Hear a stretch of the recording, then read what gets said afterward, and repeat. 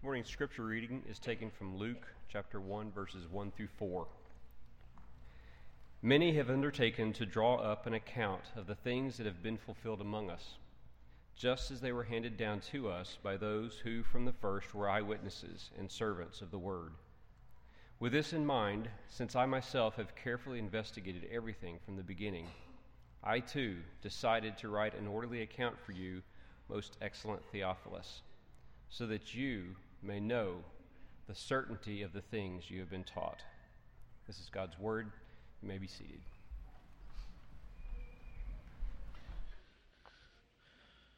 I invite you to keep your Bibles out. We're going to be looking both Old Testament and New Testament scripture this morning.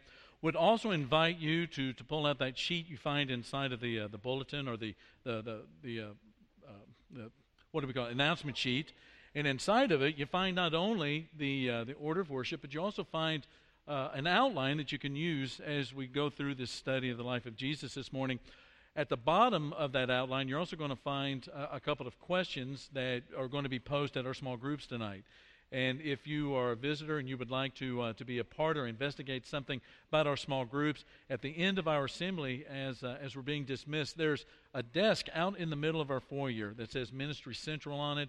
The young man that led our communion devotional this morning, Derek Daniels, is going to be manning that desk, and he will help you find a small group that you can be a part of. But for those who are already a part of a small group and planning on being there tonight, participating, those questions at the bottom are the questions we want you to be thinking about as you get ready for the discussion and fellowship time tonight in our small groups. Let's begin with a word of prayer, and then we're going to jump into this study. Father, we confess that there are times when it seems like we're riding an avalanche, or we're in the middle of a stampede when it comes to the busyness of our life. And we are grateful for those times that happen, not just on the first day of the week, but throughout the entire work week, where you stop us in mid-avalanche, or you stop us in mid-stampede, to make us slow down, to stop, and to notice that you're there with us, and that you're in charge, and that you are a blesser and a father and a lover of our souls. And we're grateful for these moments, Father, because it is so easy for us to get distracted with things that are garden variety, vanilla-flavored, mundane kinds of things, and to forget the deeper, more profound and significant truths that not only make up our existence, but make up all of existence and all of time and all of history. We are grateful, Father, that you give us your word to help us to understand and to reflect and to meditate, to contemplate the greatness of your presence in life, not just our life, but in everyone's life. And so to this end, Father, we pray before our study that you will give us eyes to see and ears to hear in order to turn toward you. And we pray all of this in Jesus' name. Amen. I'm excited that we're going to begin a new series this morning. It's going to begin today. It's going to go up until about Christmas Eve or so. And what we're going to do is we're going to study. We're going to press our mind into God's Word in such a way that we come to know the greatest person who ever lived, the greatest, most important person who ever lived. We know him better and better. And I want to begin with a story. You've heard the story. It's kind of an old story. It's been around for a while. But there was a Sunday school teacher of kindergarten kids who came to class one Sunday morning, and in the middle of her class, she asked the kiddos a lesson that pertained to what she was teaching. And the question was, what do you call that animal that lives in a tree, has a bushy tail, and eats acorns? And nobody said anything. And she's thinking to herself, well, these are kindergartners. I mean, they've seen this before. They know what this is. What is the deal? So she asked again, kiddos, what do you call that animal that lives in a tree, has a bushy tail, and eats acorns? And finally, this one little girl kind of hesitatingly raised her hand. Teacher called her and said, Sally, what do you think the answer is? And she goes, I think the answer is a squirrel, but I'm going to say Jesus. The point of that story has always been to me that we can say the word Jesus as sort of an answer and not even think about the question behind it. There is there are times in Scripture, especially in those Gospels, where we're made to think about the identity of the Christ. There is in Matthew chapter 16. Jesus is up there in Caesarea Philippi with all of his disciples, and they are maybe sitting around having a rest. Maybe it's midday or something like that. And he asks the disciples a question. He says, who are the people that you kind of run into on a day-to-day basis? Who do they say that I am? And they go, well, we hear all kinds of things. Some people think that you're John the Baptist sort of raised from the dead, which is kind of a funny answer since Jesus and John the Baptist were contemporaries of each other. Some say one of the prophets. Others say that you're Elijah. Others say that you're Jeremiah.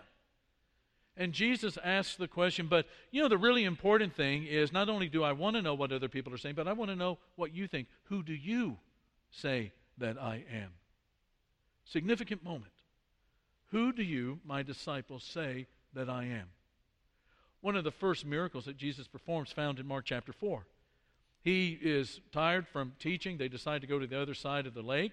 They get in a boat, he and his disciples. They cut across the Sea of Galilee. Next thing you know, this thing that happens all the time when you go out into the middle of the Sea of Galilee is because of the way the tunnel effect is with the wind, with the Golan Heights and inversion and these kinds of things. You can go from calm waters to a raging storm in just a matter of minutes out there on the Sea of Galilee. And that's what happens. And they find themselves out there. The boat is being filled with waters. The waves are crashing over. And these guys, these disciples, are just scared out of their minds. They look back to see where Jesus is, and what do they see?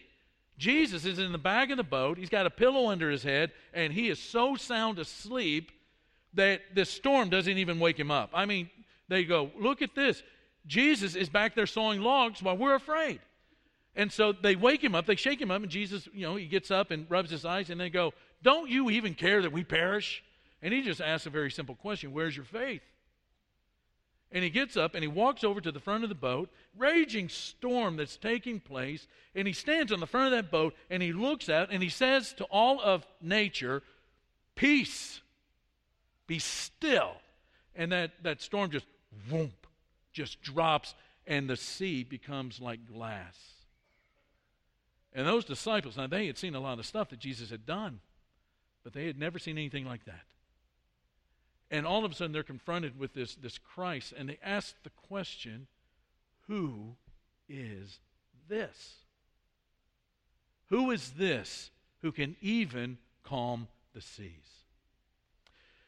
Many of you have read the book by Timothy Keller entitled The Reason for God. I think it's one of the best books written in our generation, in fact, probably in the last 10 years or so, that addresses a lot of the questions of skeptics about the Christian faith, about God, about questions of the suffering, the presence of suffering, and the inspiration of the Bible and things like that. And towards the end of this book, Keller tells his story about an encounter he heard about between a minister and a guy that was kind of struggling to come to faith. And in that conversation, this fellow is saying to the minister, he says, I want to come to faith. There's so many beautiful things about Christianity. I just want to come to faith.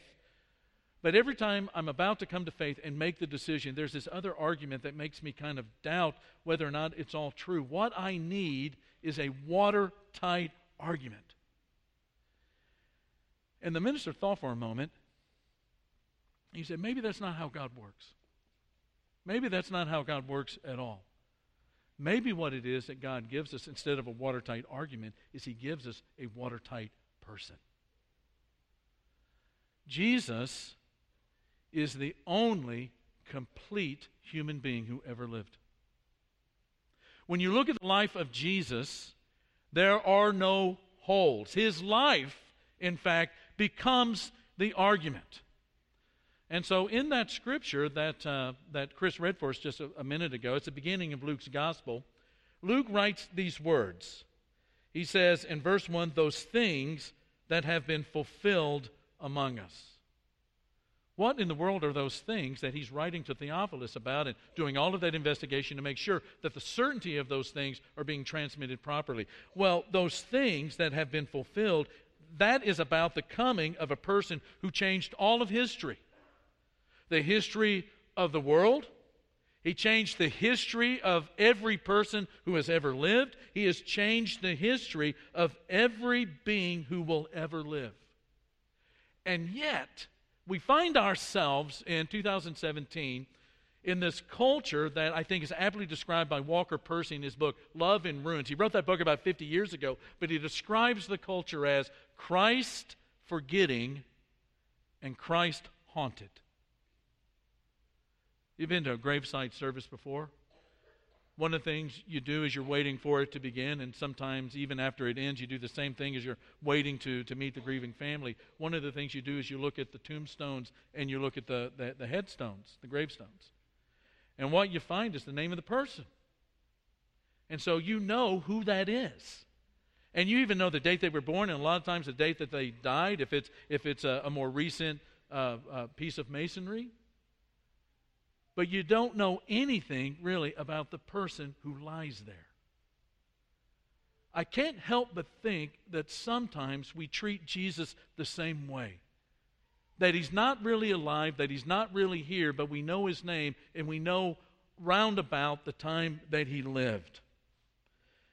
Now, how this works in our society, in our culture, is like this. People will say things like, I don't really like the church that much, but I really, really like the Christ. I really like Jesus. And that doesn't mean that they like Jesus as Lord.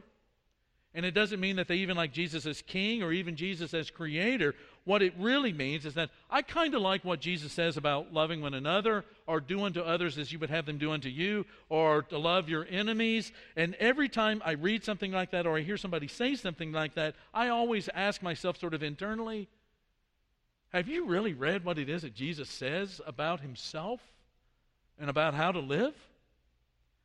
Have you really considered even what love your enemies is all about? And I will agree 100% that what Jesus taught in terms of a moral life is absolutely beautiful. But I will also say that it's horrific at the same time. I mean, think about the beauty of what it is that Jesus teaches us to live like he lived. Beautiful in the sense of that moral excellence. That's what we've been looking at over the last 8 weeks or so as we looked at Ephesians chapter 4, verses 22 through 32.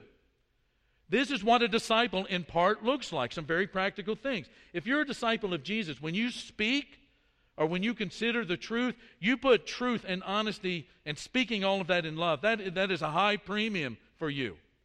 And when it comes to anger, you struggle with how to be angry in the right way and not in a way that gives Satan sort of a toehold into your life. There's this emotional maturity that as a disciple of Jesus, when people see you, they just notice that there's something different about you emotionally. You don't seem bitter.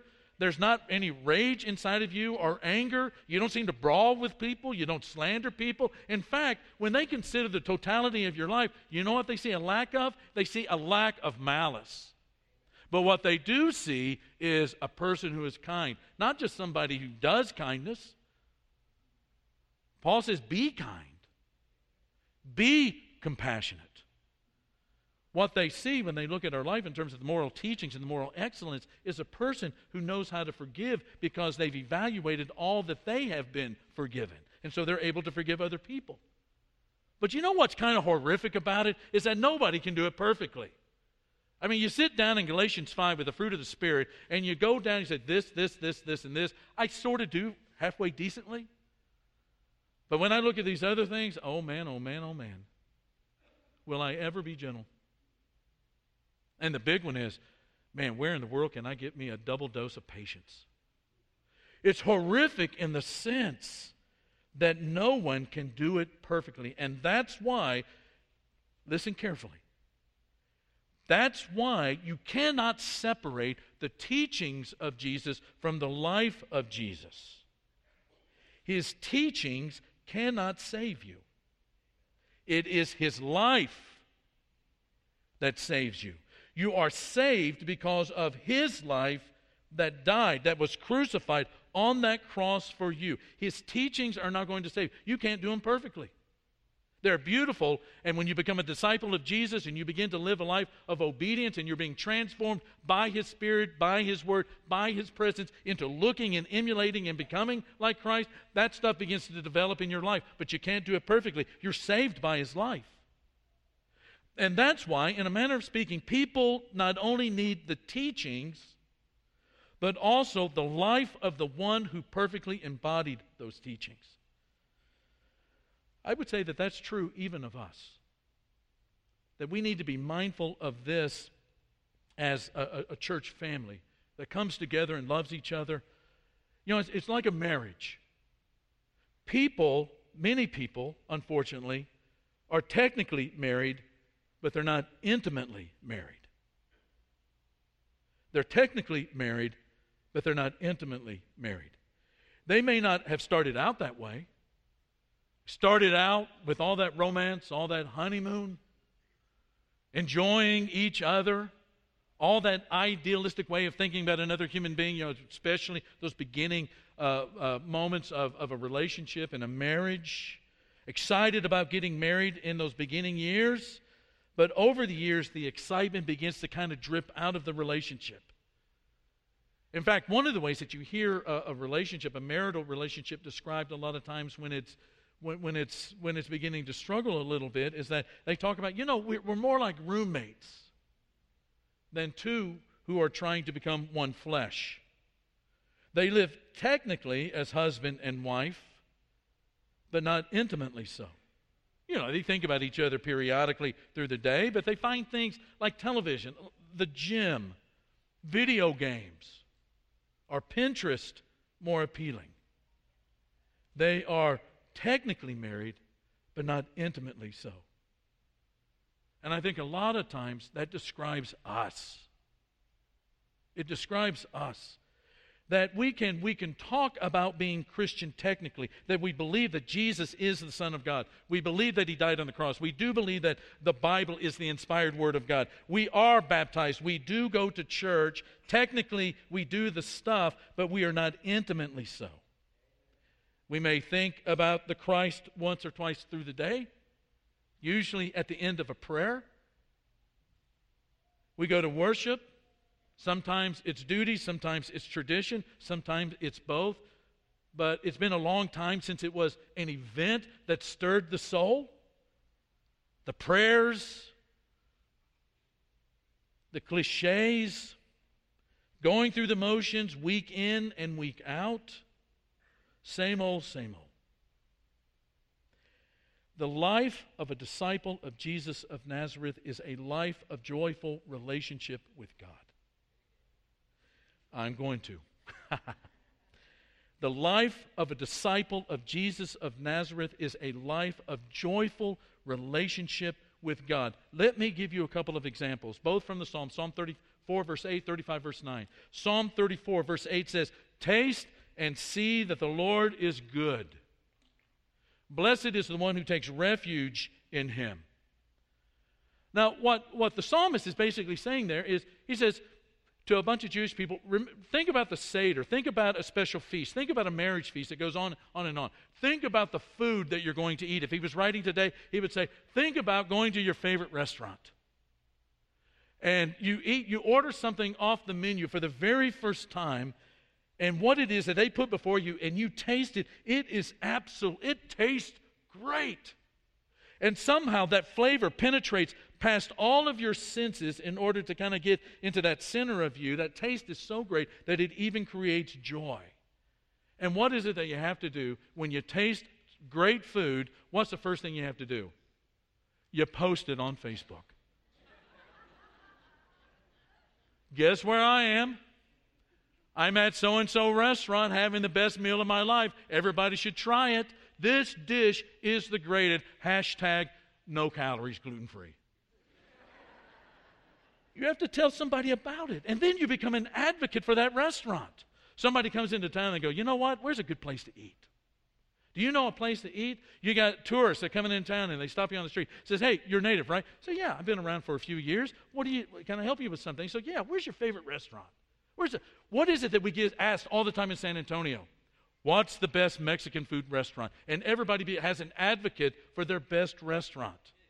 You know what David is saying in the Psalm? He's saying, when you taste God the Father, God the Creator, He's delicious. There's something about tasting the goodness of God that penetrates past your senses, and it just creates something in you that you just have to tell. You're an advocate. You're an advocate for the blue plate special of grace every day of your life. And then in Psalm 35 and verse 9, he says, my soul will rejoice in the Lord and delight in His salvation. One of the things that happens when you have a grandchild is you find a source of delight that has never been before in your life. And I'm like every other granddad who ever lived. I have a granddaughter that I dote on. I mean, I think about her all the time. In fact, my wife accused me this last week of being obsessed. And I said, I don't know why you say that. I just can't stop thinking about her. I think about her all the time. I don't know why you say I'm obsessed.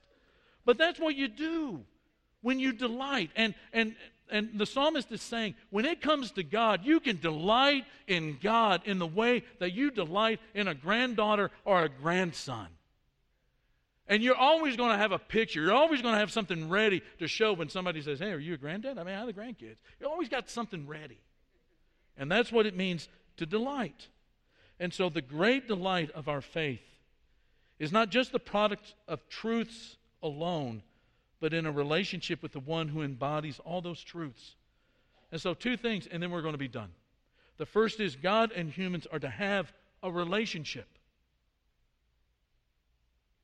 The Bible opens with God and humans together in the Garden of Eden. The first big tragedy in the Bible is when that relationship on the part of the humans and the part of God is ruptured and rendered, it's separated because of sin. The first big tragedy in the Bible is our falling out of relationship with God because of sin. And the rest of the Bible reveals a God who in love is trying to restore us to His presence. When we are saved, we are not just forgiven our sins, but we are saved unto God who becomes our Father. In 1 John chapter 3, John is this old guy, probably in his 90s, doesn't have much time left.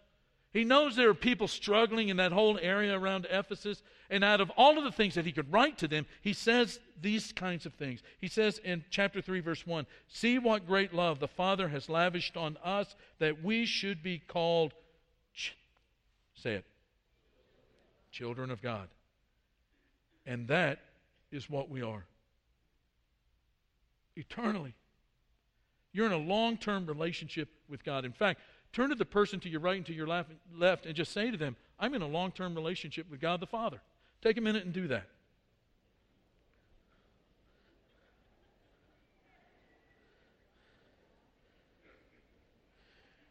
And then going all the way to the beginning of John's Gospel in verse 12, he says, to all who did receive Him, and to those who believed in His name, He gave the right to become children of God. There it is again. Children born not of natural descent, nor of human decision or a husband's will, but born of God. When it was announced that a Savior, a Messiah, was coming into the world, what was His name supposed to be?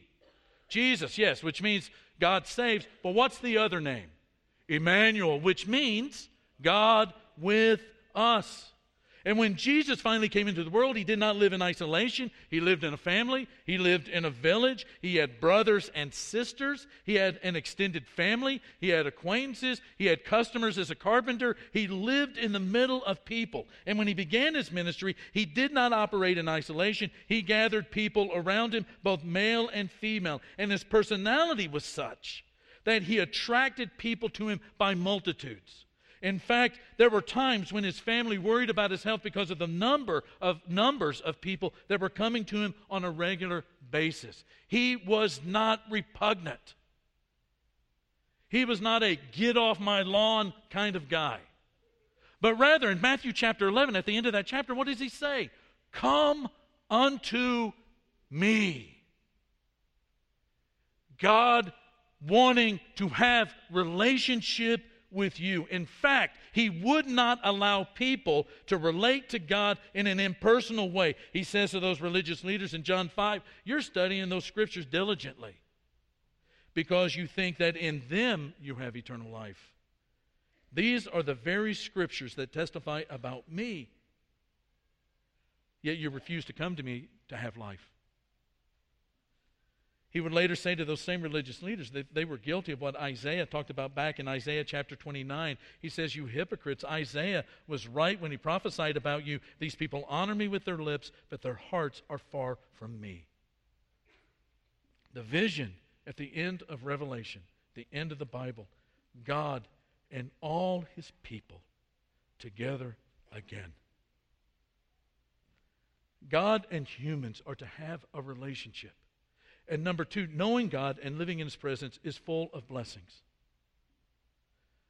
When I'm gone and there's no physical trace of me on planet Earth, there is a verse that I hope when every time they read it, a person reads it, it reminds them, those that know me, of me. Psalm 73, verse 28. The nearness of God, that's my good. The nearness of God, the Creator, God the Father, God the Shepherd, God the Savior, that is my good. We're at the end of the lesson. Let me just give you one way in which knowing God and living in His presence is full of blessings. Because of your relationship with God, the universe becomes a perfectly safe place for you to be no matter what happens. That doesn't mean that it's easy. It doesn't mean that there's not some pain from time to time. But you can be at peace regardless of whatever you encounter. There are no grounds for fear. Why? Psalm 23 tells us, even though I walk through the valley of the shadow of death, I fear no evil. Why? Because you are what? With me. Romans 8 says that nothing separates us from the love of God. What separates us, he says in verse 34, from this love of Christ? Shall trouble or hardship or persecution or famine or nakedness or danger or sword or anything else that scares you will ever separate you? Because that relationship, the love of God cannot be broken. I'm going to give you a challenge. We're done. But I do want to give you a challenge. For the next couple of months through the fall, starting today, going through the end of the year, what I'd like for you to do is, I don't want you to completely stop watching television, but cut it in half. That's the challenge. Cut your television watching in half. You can DVR stuff. Watch it another time. Watch 30 minutes of a show. Watch the next 30, the following 30 minutes the next day. Whatever. But cut it in half.